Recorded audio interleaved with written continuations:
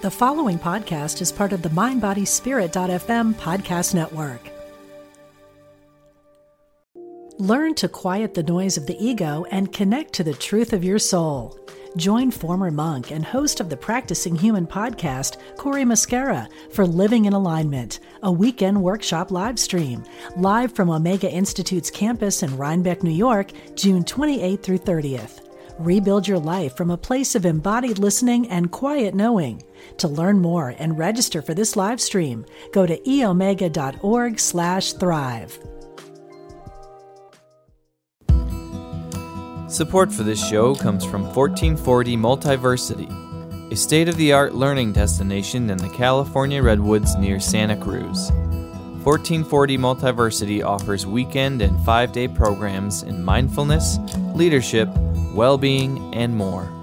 Learn more at 1440.org. From Spirituality and Health magazine, this is Essential Conversations. Our guest today is Sister Joan Chittister. Sister Joan is a sister of the Order of St. Benedict.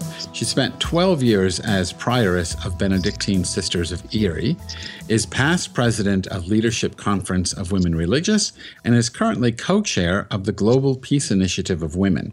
She's also the author of over 50 books. You have 15 books on me, Joan. Yeah. I don't know about that one. Well, yeah, I'm only in the 30s. You're in the 50s.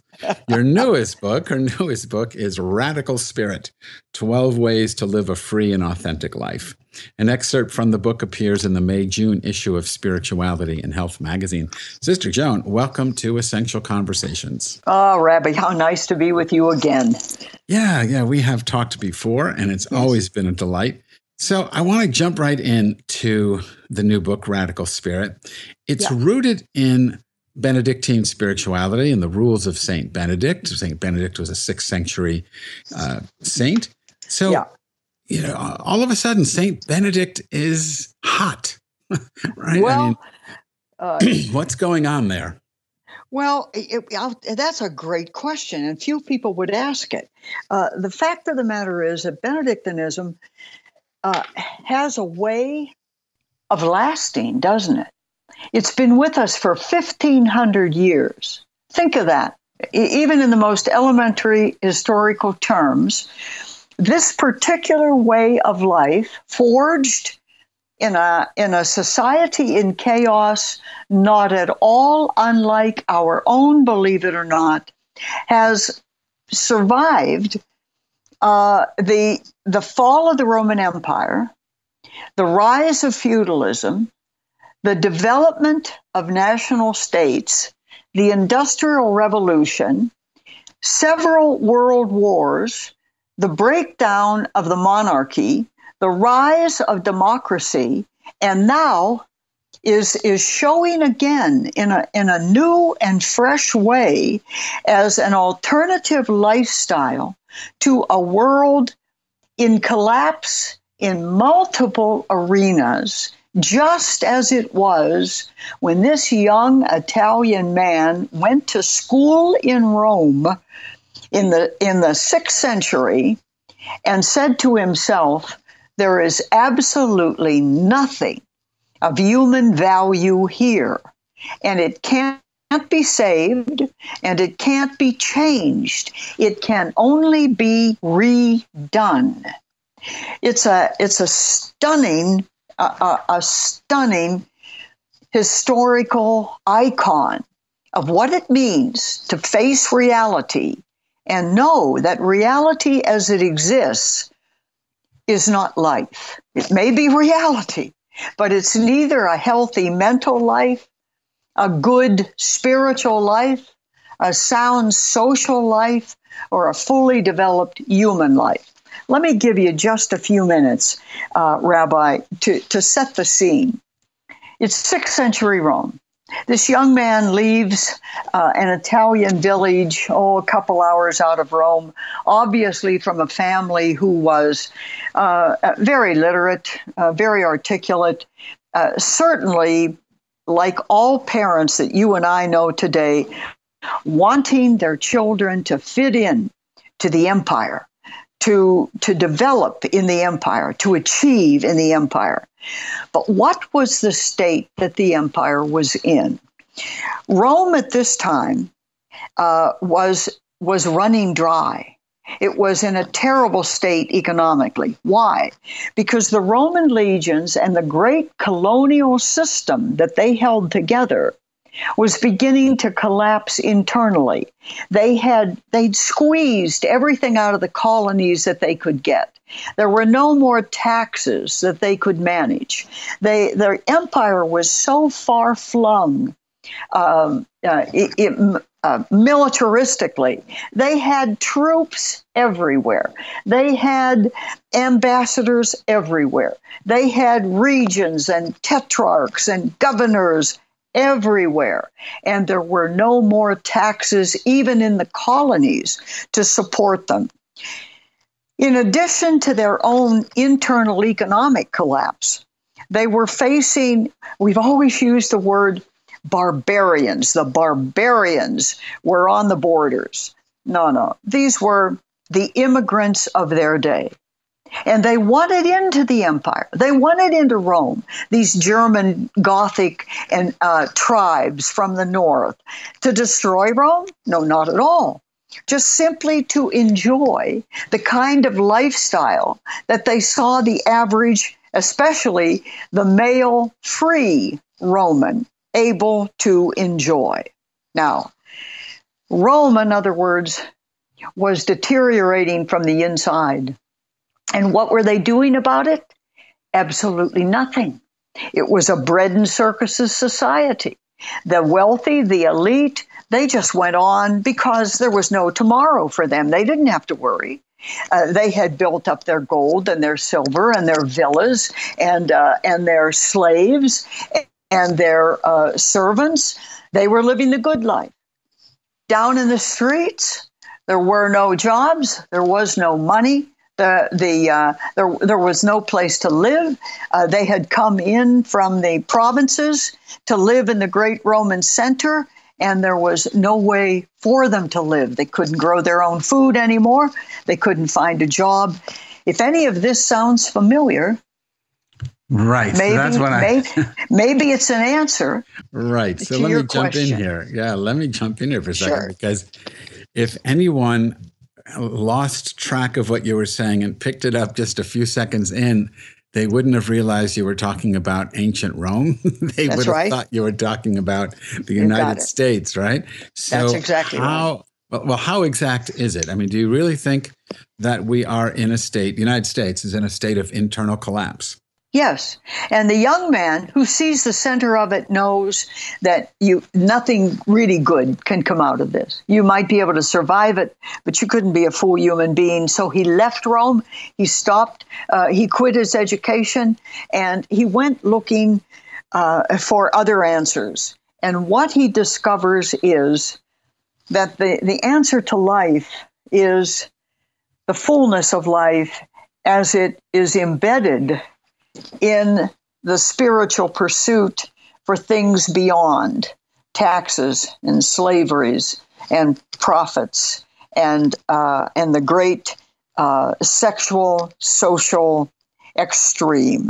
And so what he sets out to do is not to reform the empire as it then existed, but to create a whole new world in the center of it. Just a new world inside the old world so that people could have a choice. Do you want to live this way and deteriorate yourself from the inside out?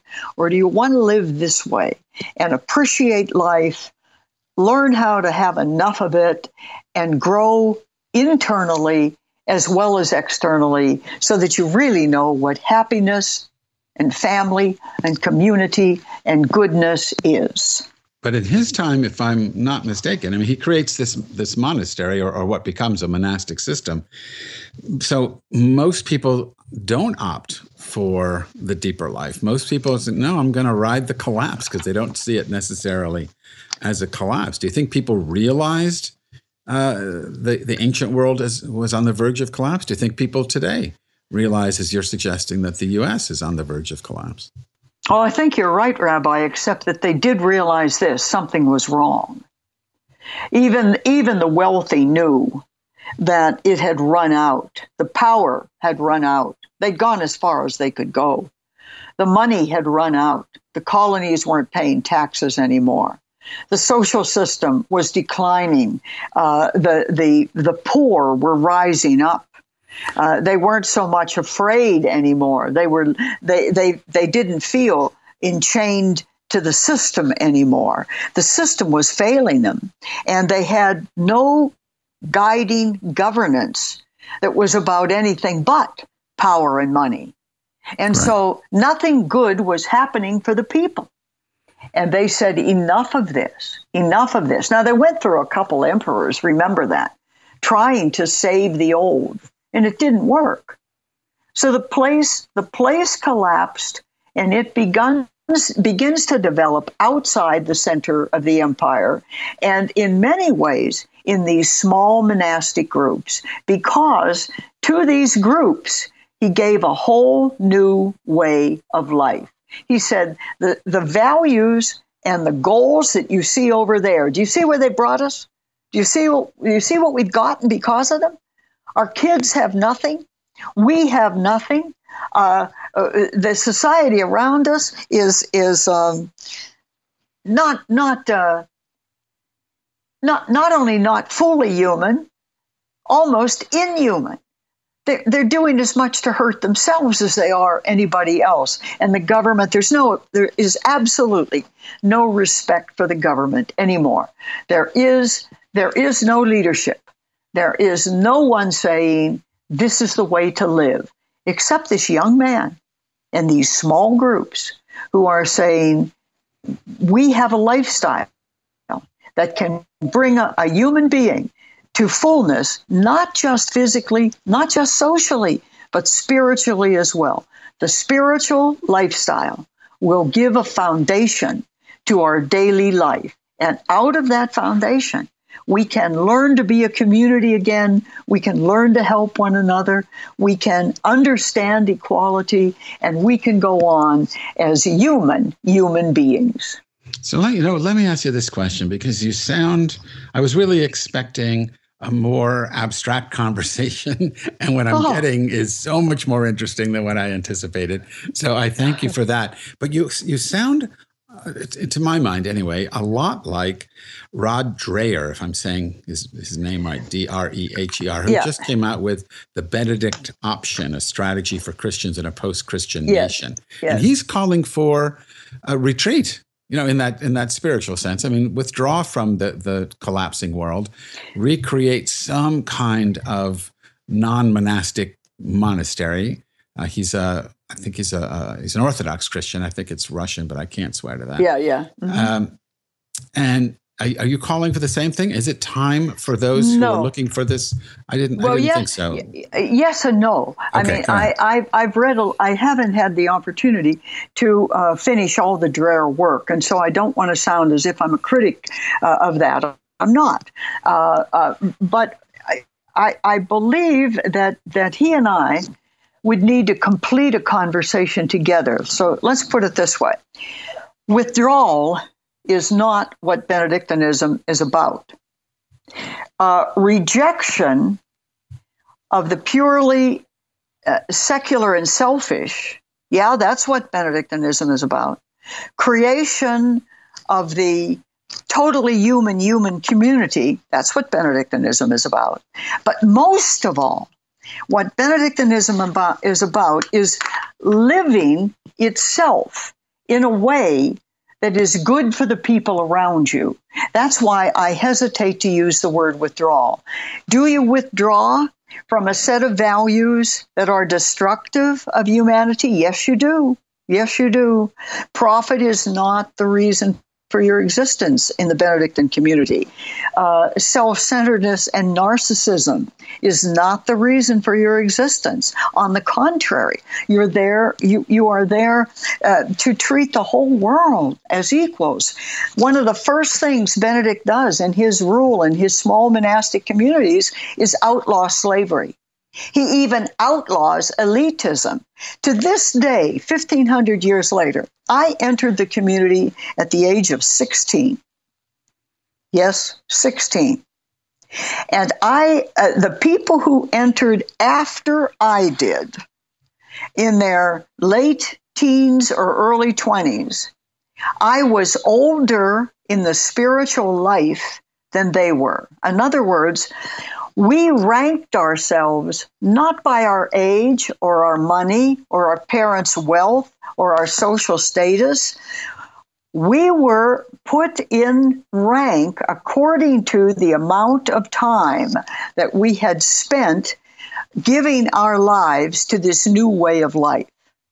So what you have in Benedictinism, and remember, Benedictines are the very first people to rebuild agriculture in broken down Rome. We begin the first alms services by charging toll rates through monastic lands so that we could feed the poor. We are the people who copied all the books during the Dark Ages so that learning would not be lost. We opened the first infirmaries.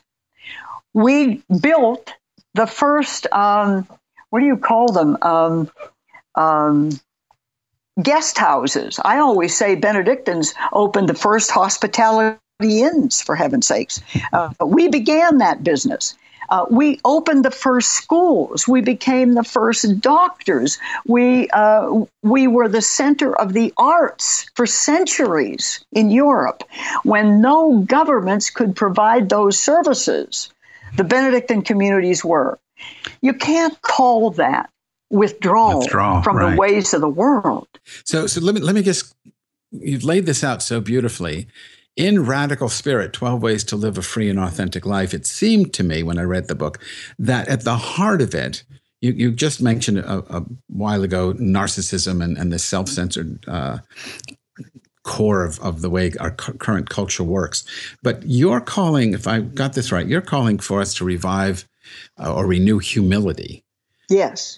Right. Each of the 12 steps really is, or the 12 ways to live a free and authentic life, deal with humility in one way or another.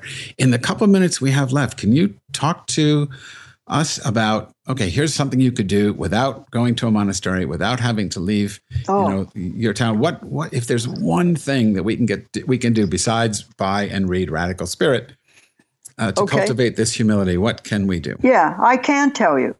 I and my community have begun a brand new form of Benedictine valuation, and we call it Monasteries of the Heart. That's all one word, monasteriesoftheheart.com.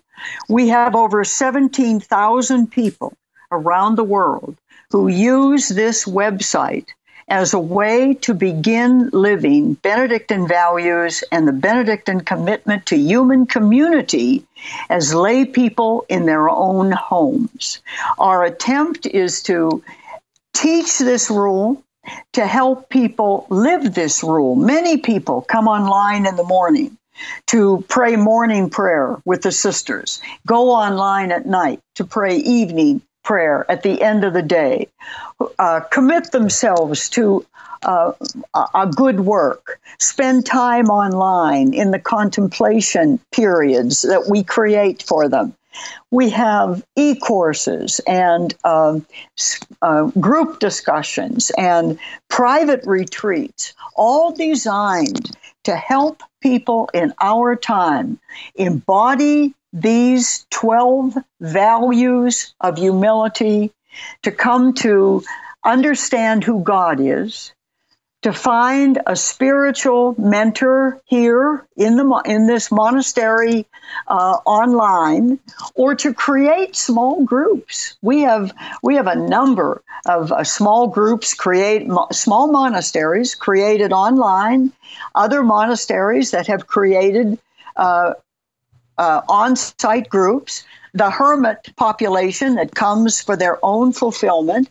That's a really new step, Rabbi, to the inculcation of this whole spirit of living, coming to know God, seeking spiritual guidance, coming to understand yourself, which are at least 4 of the steps of humility, and then coming out after we inculcate all of those values, now living them out with our families and our neighbors and our country and this globe.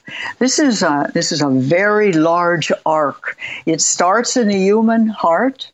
It does withdraw itself, as Rare says, from the values that we have been raised in: get ahead, get money, get power, get self-sufficiency, move out into the gated community, escape the common people, let them all find their way. If they work as hard as I do, they can get it too.